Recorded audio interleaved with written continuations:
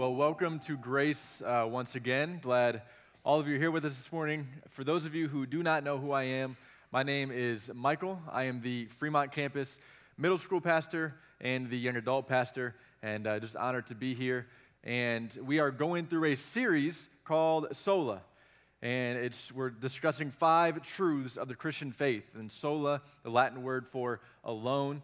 So we're talking about 5 alones that define the gospel. And week 1, we had a sentence or a phrase to summarize kind of the entire series, that according to Scripture alone, through faith alone, we are saved by grace alone, in Christ alone, for God's glory alone.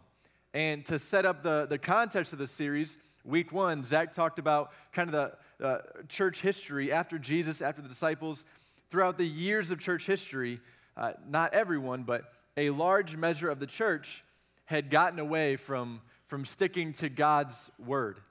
And in the early 1500s, that's kind of when this change happened, when people had greater access to Scripture, and so people were able to get their hands on the Bible, and they started reading their Bibles, and they would compare and go, wait a minute, this doesn't line up.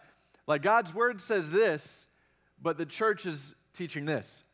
Or wait, God's word says these things, but the Catholic Church is doing these traditions. And that was around until a guy named Martin Luther, who kind of led that charge publicly. In 1517, he went to a church in Germany, went to the front door, and nailed 95 theses onto a door, or 95 topics, things that, hey, this is what we're getting wrong. This is where we need to get back on track. And Martin Luther, that Catholic priest, he was the one to kind of officially begin what we call the Protestant Reformation. And although along the way there were always churches that stuck to God's word, there was still a huge emphasis to make sure that Christians weren't being led by culture, to make sure they weren't being led by their own personal opinion or political power, but by God's word. And that's what we talked about week 1 of the series, how Scripture is our authority. It is Scripture alone where we find truth. And then last week, we talked about faith, how it is faith alone that we're able to place our trust in God.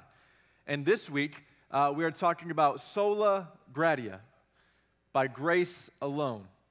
And to give us a foundation for this message, if we read the Bible, we find kind of a basic definition of grace. And so here's what it is.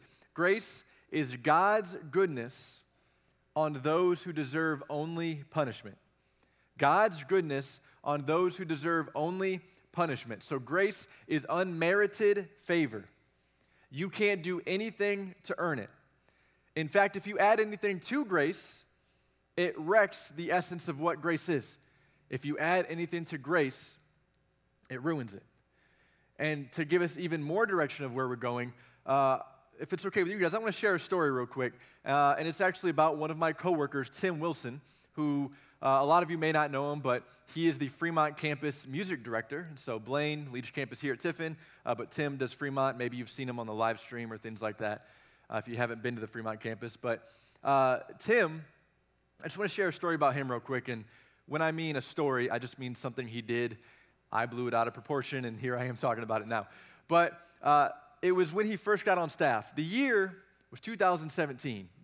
Tim moves from Texas to Fremont, Ohio, and within the first few weeks of him being on staff, we went out to lunch with some of the people at Grace, and so we went to Casa Fiesta, just a Mexican restaurant in Fremont, and when we went there, we got inside, got down to our table, and as soon as we get there, the best part of any Mexican restaurant meal, right, is the chips and salsa, so they bring that to the table. Now, I know you know this already, but let me just set the context here, all right? When you get chips and salsa, you have 2 main bowls, correct? You have your salsa bowl, which usually is yours. No one else is affected by that. No one else dips from it. It's yours, right? And then you have your chip bowl, which is bigger. It's like the community chip bowl that other people share from it. So if those chips were altered in any way, it would impact the lives of those around you, correct? Okay, you're tracking with me, all right? I sit down, and he's sitting across from me, I look over, and Tim is just dousing salt on these chips. And when I say dousing, I mean it was raining salt on his side of the table. And I shouldn't confess some sin to you. I was angry, all right? I was outraged. I don't know why, but it just triggered me. And I'm like, Tim, what are you doing?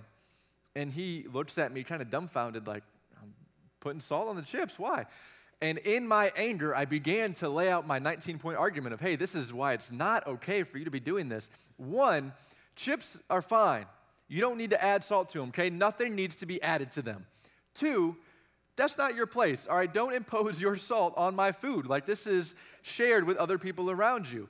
And you didn't even consider, you didn't ask, you just went for it. And I was getting so worked up, and maybe you can tell because it's 4 years and I'm still not over it. But I was getting so worked up that one of our tech guys on staff at the time, his name was Ben, he's sitting next to me, he says, Mike, I've never seen you like this before. Like, are you okay? And I said, no, I'm not okay. This is ridiculous. And at this point, I'm mad at everybody at the table, all right? I'm mad at our entire staff because I'm just sitting here thinking, like, is no one going to address this? Is this a culture that we're allowing, like, for this new guy to get away with it?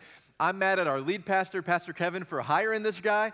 I'm still mad at Tim, thinking, who does this Texan think he is? Like, this is just not okay. And again, this is my first few weeks of knowing Tim, and so I'm still forming my opinion of him. And for me, I'm pretty big on first impressions. And because of that, to this day, I don't like him. Just kidding. I actually heard some, no. I loved him. I'm glad he's on staff. He does a great job. But I actually called him 2 Fridays ago and said, hey, do you mind if I tell that story about when you wrongly salted the chips? And he said, you mean when you wrongly got upset about it? And I was like, yeah, that time. But I tell that story because much like my CASA experience, where I'm telling Tim, don't add anything, it's fine, nothing needs added to them. In the same way, nothing needs to be added to the message of grace. In fact, if you do add anything to it, if we try to add any work or any effort, it's no longer grace. If you add anything, you have to trust in Jesus, his death and resurrection, but you also have to make sure your life is a good one. You have to live it right. Or you got to make sure also to go to church, to give, to pray, to be baptized. It is grace alone. And to help us understand that, I want to take us to a passage in Ephesians chapter 2 where Paul is writing, and he's actually in Rome under house arrest, and he's writing for a few reasons, but mainly to encourage these Christians to grow in their faith and also to promote unity. That he's saying, hey, make sure you're committed to the church and each other while you're committed to truth. And this passage really well shows that we are saved by grace and grace alone. And it's a well-known portion of the letter, if not the most well-known. But what Paul tells us, that he's going to talk about grace, but Paul's like, hey, before we even get to grace, we need to understand ourselves. That before we can get to what God has done for us, we need to understand our own heart. So Ephesians chapter 2, verses 1 through 3 say this, describing us before Jesus. And you were dead. And you were dead in your trespasses and sins in which you previously walked according to the ways of this world, according to the ruler of the power of the air. And that phrase is just a reference to Satan. The spirit now working in the disobedient. We too all previously lived among them in our fleshly desires, carrying out the inclinations of our flesh and thoughts, and we were by nature children under wrath, as the others were also. When it comes to understanding grace, this is where it starts. Having an accurate view of ourselves. Paul says, hey, first thing, Christians, before Jesus, you were dead. And I'm guessing not too many of us differ on the definition of dead, right? We get it. Lifeless, unable to help oneself. Paul says your heart was beaten, you were physically alive, but you were spiritually dead. And because of that, you were alienated from God, that you were separated from him. And not only that, but it says you followed the ways of this world, the world promoted and energized by Satan himself. And he says, you were following Satan. And most of us were probably thinking, whoa, okay, hold up. That sounds a little harsh, right? Like, even if I wasn't a Christian, I wouldn't follow Satan. That's a little too far. But the Bible says that our heart and minds were bent on doing wrong, that we lived in a way that opposed God and fell more in line with Satan's, what he wanted us to do. And it says that as we look at Satan's influence in this world, it's not equal to God's. It's not even close. But he still does influence and have a large effect on this world today. And it says that as we followed that direction in the way of the world, that we fulfilled the desires and inclinations of our heart, that whatever we wanted to do, we did it. And those desires were innately evil. Like, we don't naturally want to honor God, but we are naturally, it says, children of wrath. As a result of us being sinful, we are children of wrath, meaning that there was a point where all of us were going to have to pay the penalty for our sin. The fact that we have sinned against a perfect, eternal, holy God. And that sin involves a punishment. And that punishment is for us to spend eternity in hell because of our disobedience. And it's a tough, yet deserving sentence. And there's nothing we can do on our own to solve it. Now this, as Paul is talking about our hearts and who we are, none of us really want to think about this. Like, I don't even want to think about the truth of what this is saying, because I feel like most of us have a pretty optimistic outlook on people. It's like, well, people aren't bad, they just do bad things. Or, okay, you know what? I'll give it to you. There's a few bad ones, but the majority of us, we're okay. And we compare ourselves to the people on the news and in our history books and say, well, I'm not that bad. I haven't done, sin to that level, or I haven't done like the major sins. Okay, I'll admit it. I'm no Billy Graham, but I'm not Hitler. Like, I fall somewhere in between there. And Hitler, that's a guy, he's wicked, he's bad. He probably falls in line more with Satan's agenda than I would. But the problem is, the Bible's saying that we wrongly believe that our heart is any better than someone like that. We wrongly believe that we are more deserving of forgiveness than somebody else. Because the problem is not just out there. The problem is not the world, is not others. It is in our own heart. And the issue is that we're using the wrong standard. Verse 3 says that all of us were children of wrath. All of us fall into the category of falling short of the standard of God. And so because of that, we should not compare ourselves to others. That's not how we find our righteousness.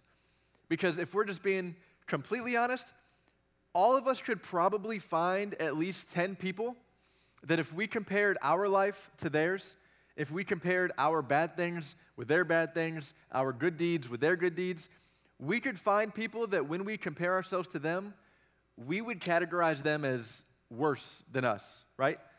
Now, I'm not saying make that list now, okay? Don't look around the room and go, you're number 7, you're number 4. No, don't do that. But that's what we do. We think, oh, well, I'm not that bad, or I'm slightly better than them. And that's not it.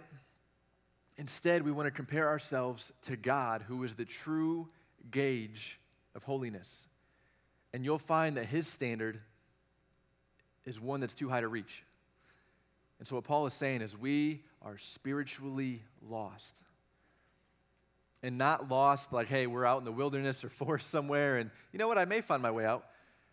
This cannot be remedied by human means, because sin is at the core of who we are. And this picture that's painted of us isn't all that appealing, right? And I know I've spent the last 5 minutes cheering us up and telling us how great we are, but it is so important to understand, because we will not grasp the value of salvation until we understand how sinful we really are. And I'll just tell you, for me, this was me. This was what I had to understand. This is what kept me from placing my my trust in Christ. That before I was saved, I knew God. I knew that he loved me. I knew he created me. I knew Jesus died on the cross for my sins. I knew those things, but what I couldn't wrap my mind around was, wait a minute, why do I deserve hell for my sins? Like, I compared myself to my classmates, to my friends, and it's like, well, I'm not as bad as them. Would God really punish me for the small sins I've done? And I remember the moment that it all came together for me. It was actually when I was in middle school. It was at Kalahari Retreat, and it was after the session. Like 90% of the room had kind of filtered out, and I was in the front row just staring at the stage and an empty, a blank screen. And it clicked for me that I was lost, that I was not at peace with God, that I was more connected with God's wrath than I was God himself. And again, this picture of us, it looks bleak, it looks desperate, it looks hopeless. But we're only 3 verses into this chapter. And verse 4 has 2 of the most beautiful words in the entire Bible. That verses 1 through 3, it says that we were dead, that we are broken, that we have rebelled against God, that we were following Satan, that we do not deserve anything that God has given us, that we are children of wrath. And then we have verse 4, but God. All those things are true, but God, who is rich in mercy, because of his great love that he had for us, made us alive with Christ, even though we were dead in trespasses. You are saved by grace. You can put whatever you want before but God, doesn't matter. You can say, yeah, I've lived a pretty bad life, I've messed up in the past, but God. No, like, you don't understand. I've done some awful things. I've hurt people. I don't even know if I can forgive myself, let alone God to forgive me. But God. Wait a minute. Didn't the first 3 verses just tell us how broken we are and how lost we are and how much we do not deserve it? Very true. But God. Verses 4 through 5 say that his mercy, too rich. Love, too great. And that's the thing, is that God isn't obligated to do any of this for us. That he doesn't owe us anything, but he still loves us. And when God says that he loves us, it's not just this casual, non-committed, like, yeah, I love you. He means it and he shows it. And the greatest form of his love, his greatest expression that it is true that he actually cares and loves for us, is him sending Jesus to die on the cross for our sins. The Bible says that Jesus, that he who knew no sin, became sin so that we might become the righteousness of God. And because of that love, when we were stuck in our sin, he saved us by grace. And this is where I want us to go back to hopefully having our idea of grace just expand this morning. That, remember, grace is God's goodness on those who deserve only punishment. Paul has set this up, that we are lost, that we deserve only punishment. But he chooses to give us grace, and he loves us anyway. And notice in this passage, notice who the initiator is. Like, notice our part and then God's part. Notice our actions are not the focus, but the focus is on what God has done in his actions. Because often, it seems like we want to believe or we want to act like we saved ourselves. Like, yeah, I know Jesus died for me, but I chose him. I decided to become a Christian. I finally came around and I accepted him. Yes, but notice God's part and notice our part in this. Like, what did we do in this passage? It says we rebelled. We followed sin. We strayed. We were dead. And then now what did God do? It says that God saved us. God made us alive. God rescued us from our sin and from our punishment. And not only that, it keeps getting better. Verse 6, he also raised us up with him and seated us with him in the heavens in Christ Jesus. So what he's saying, not only are we alive, but we get to share in his glory. That no longer are we following Satan's ways, but God's. And our citizenship forever is in heaven and not this world. And it hasn't happened yet, but God says, hey, it's a sure thing. And so when he says that we have been seated with Christ in heaven, it's not literally, but it's a figure of speech.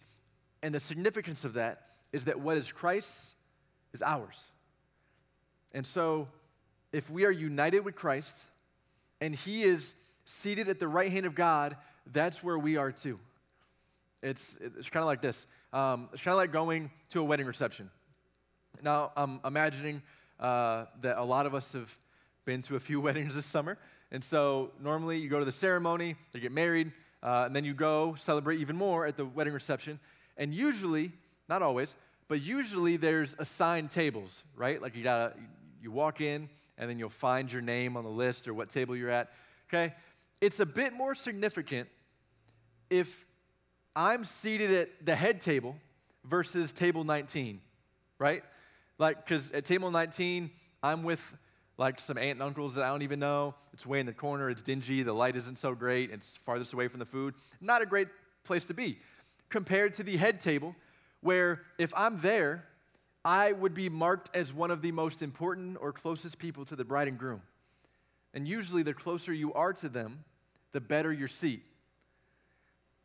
And if it's that way with us and Jesus, the closer you are, the better your seat. The Bible says that we are together with Christ.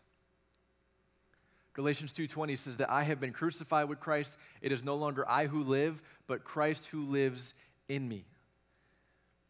It's pretty close. And so we are saved, made alive, and he doesn't just put us anywhere. He says, no, you're with me. You're at the head table. You get to share in my power, in my authority, in my glory forever.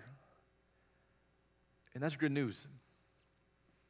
And now we may be reading this passage, and we may go, okay, wow, that is awesome news. That is great that God has done that for us, but why?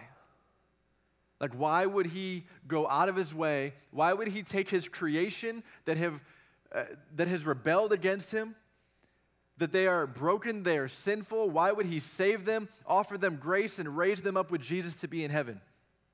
Is it just because he loves us? Verse 7 gives us insight to what that answer is. He does all of those things so that in the coming ages, he might display the immeasurable riches of his grace through his kindness to us in Christ Jesus. So God, he shows grace to us and for us, yes, but it's not only for our benefit. That God's purpose in salvation is also for his own sake. That he did this not just because his character is great, but to show that his character is great. God wants to showcase his glory. He wants to show off his capability. After all of our running towards sin and us pursuing wrong things and us living with no purpose and no meaning, God wants to show us, hey, I am what truly and eternally satisfies. And he wants to show that he can take us, broken, rebellious, sinful people, and he says, hey, I'm going to take them, I'm going to give them a new heart, I'm going to save them, I'm going to make them alive, I'm going to seat them with heaven, or with Jesus in heaven, and I'm going to use them for my glory. God wants to show that through us. And this isn't, I know it may seem like it, but it's not selfish for him to do this because he is doing what's best for us. And what's best for us is for us to live a life of worship to him. And so he wants to show for eternity the magnitude of his grace.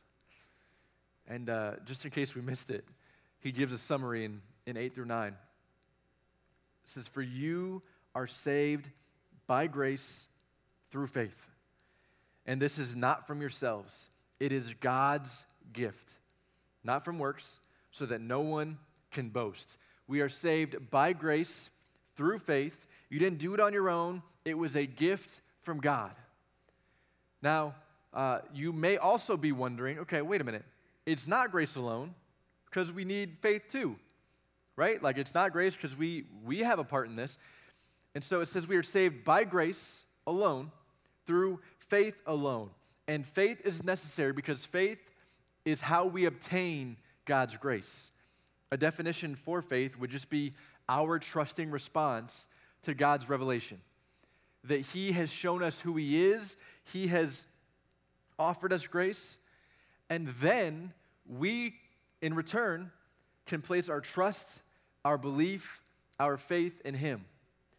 And we talked about faith last week, and something that Cameron said that I loved. He said, where we place our faith matters. Where we place our faith matters. That we can have all the faith in the world in whatever religion, whatever God you want, but if it's not true, then you're out of luck. And even Paul talks about this in 1 Corinthians 15. He says, look, you can have faith, but if Jesus didn't rise from the dead, your faith is worthless. You're still in your sins. He says, you can have all the faith in the world, but guess what? If this isn't true, if the gospel isn't reality, then you're out of luck. And so our faith needs to be placed in the right thing. And faith is not merely the superficial verbal response. And faith isn't even intellectually agreeing with things about the Bible. A saving faith is a willful choice to accept these things. And so faith is needed because it's the means by which we receive grace. Faith is accepting his free gift. And it's important because we can't accept something that's not first offered to us. We can't accept something that God didn't first present to us or offer us. It'd be like if you walked into a job interview. Let's say you really haven't even started the process yet. You walk in for an interview. You meet them for the first time. You shake their hand, and you say, I'll take it. Take what? What do you mean? I'll take the job. Thank you so much. I cannot wait to be working here. Should I take the desk in the corner? Can I get one of them nameplates that says Mr. Miller on it? I would love. Now, they're going to think you're crazy. Why? Because they haven't offered you anything yet. And in the same way, before we can respond to God, God offers us grace. From first to last, that's where it starts. And we didn't work for it. We didn't earn it. Paul says, don't boast like we did, that we did not have a part in saving ourselves. It's all God. And I don't know where all of us are at spiritually in a room, with this many people.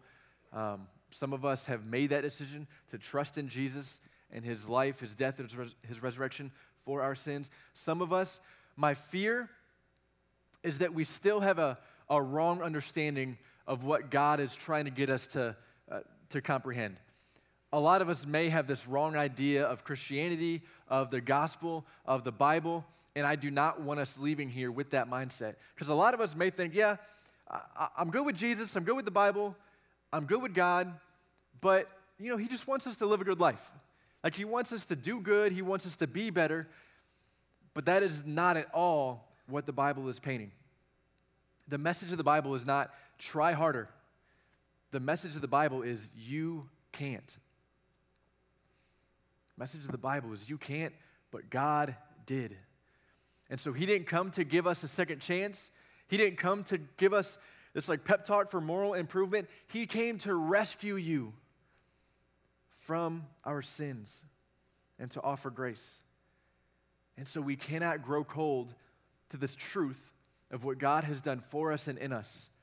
And we don't want to think that we earned it or that we think we deserve it more than anyone else. In fact, we should view ourselves as the people who deserve grace the least because we understand our sin and we know what we have done against God.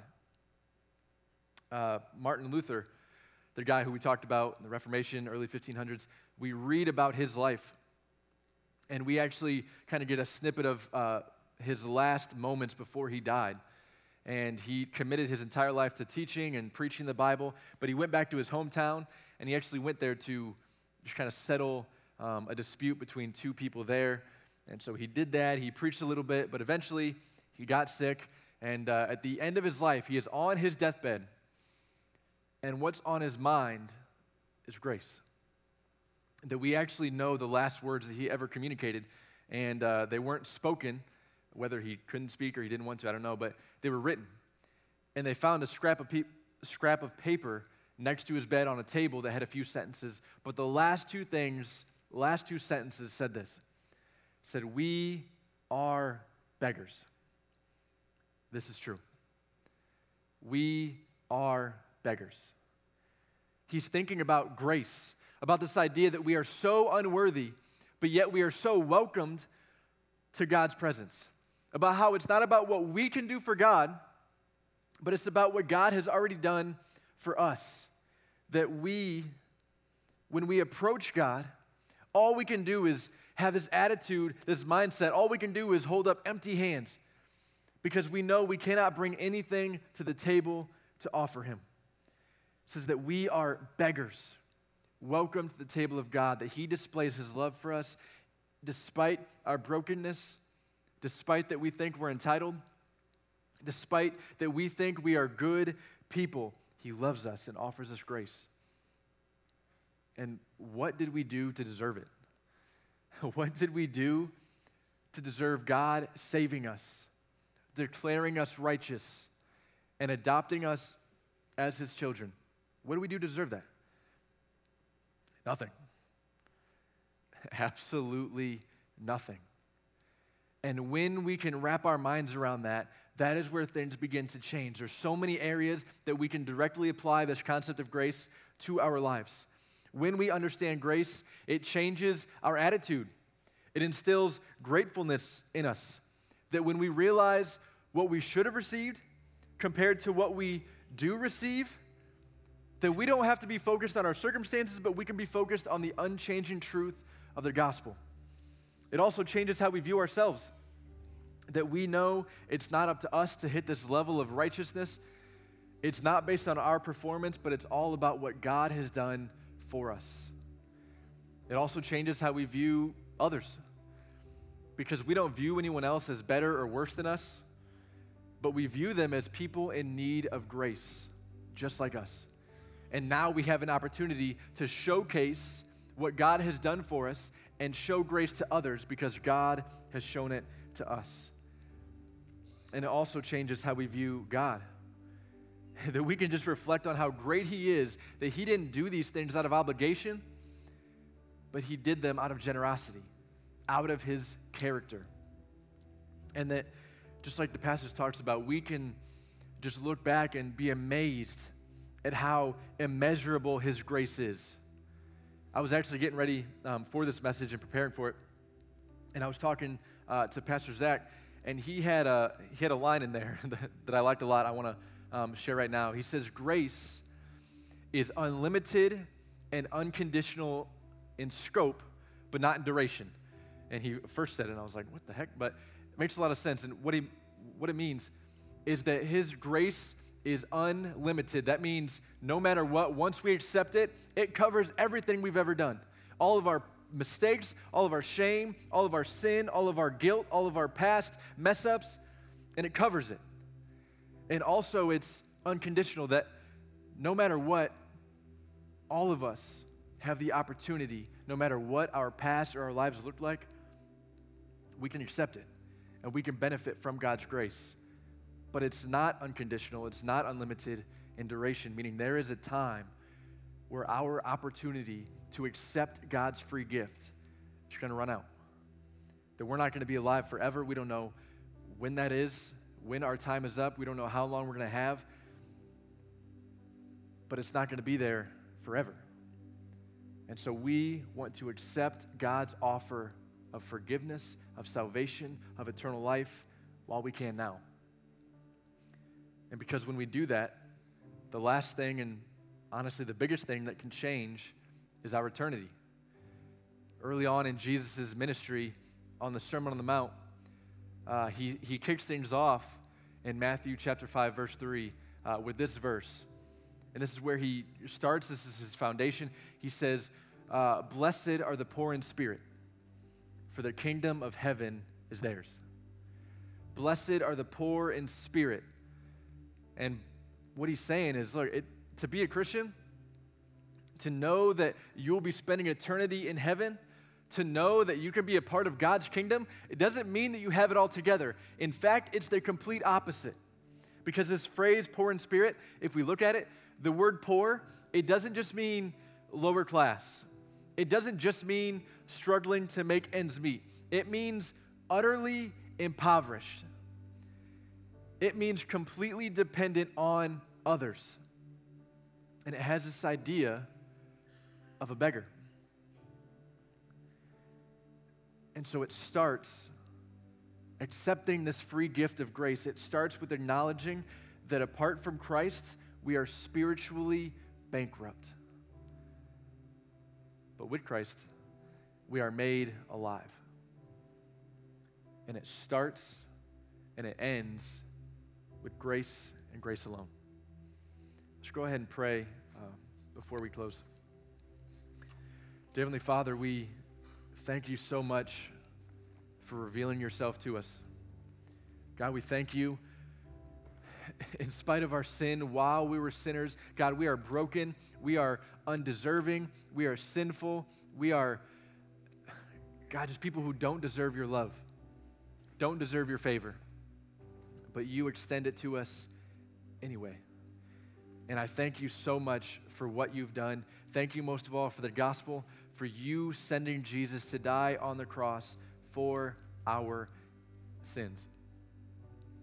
And God, I pray if there's anyone in this room that hasn't made that decision yet, that they would go out of their way to think about it, to process it, to maybe even ask one of us here or a friend or a family member that brought them, that they trust God, that they would not leave this building, that they would not end today without knowing for sure that they have trusted in your grace that you provide, that it's not about what we can do, we can't earn it. God, we have done nothing to contribute to our salvation, but it's all based on what you have already given to us. And help us to live that out in every area and every single day of our lives. And we pray this in Jesus' name. Amen.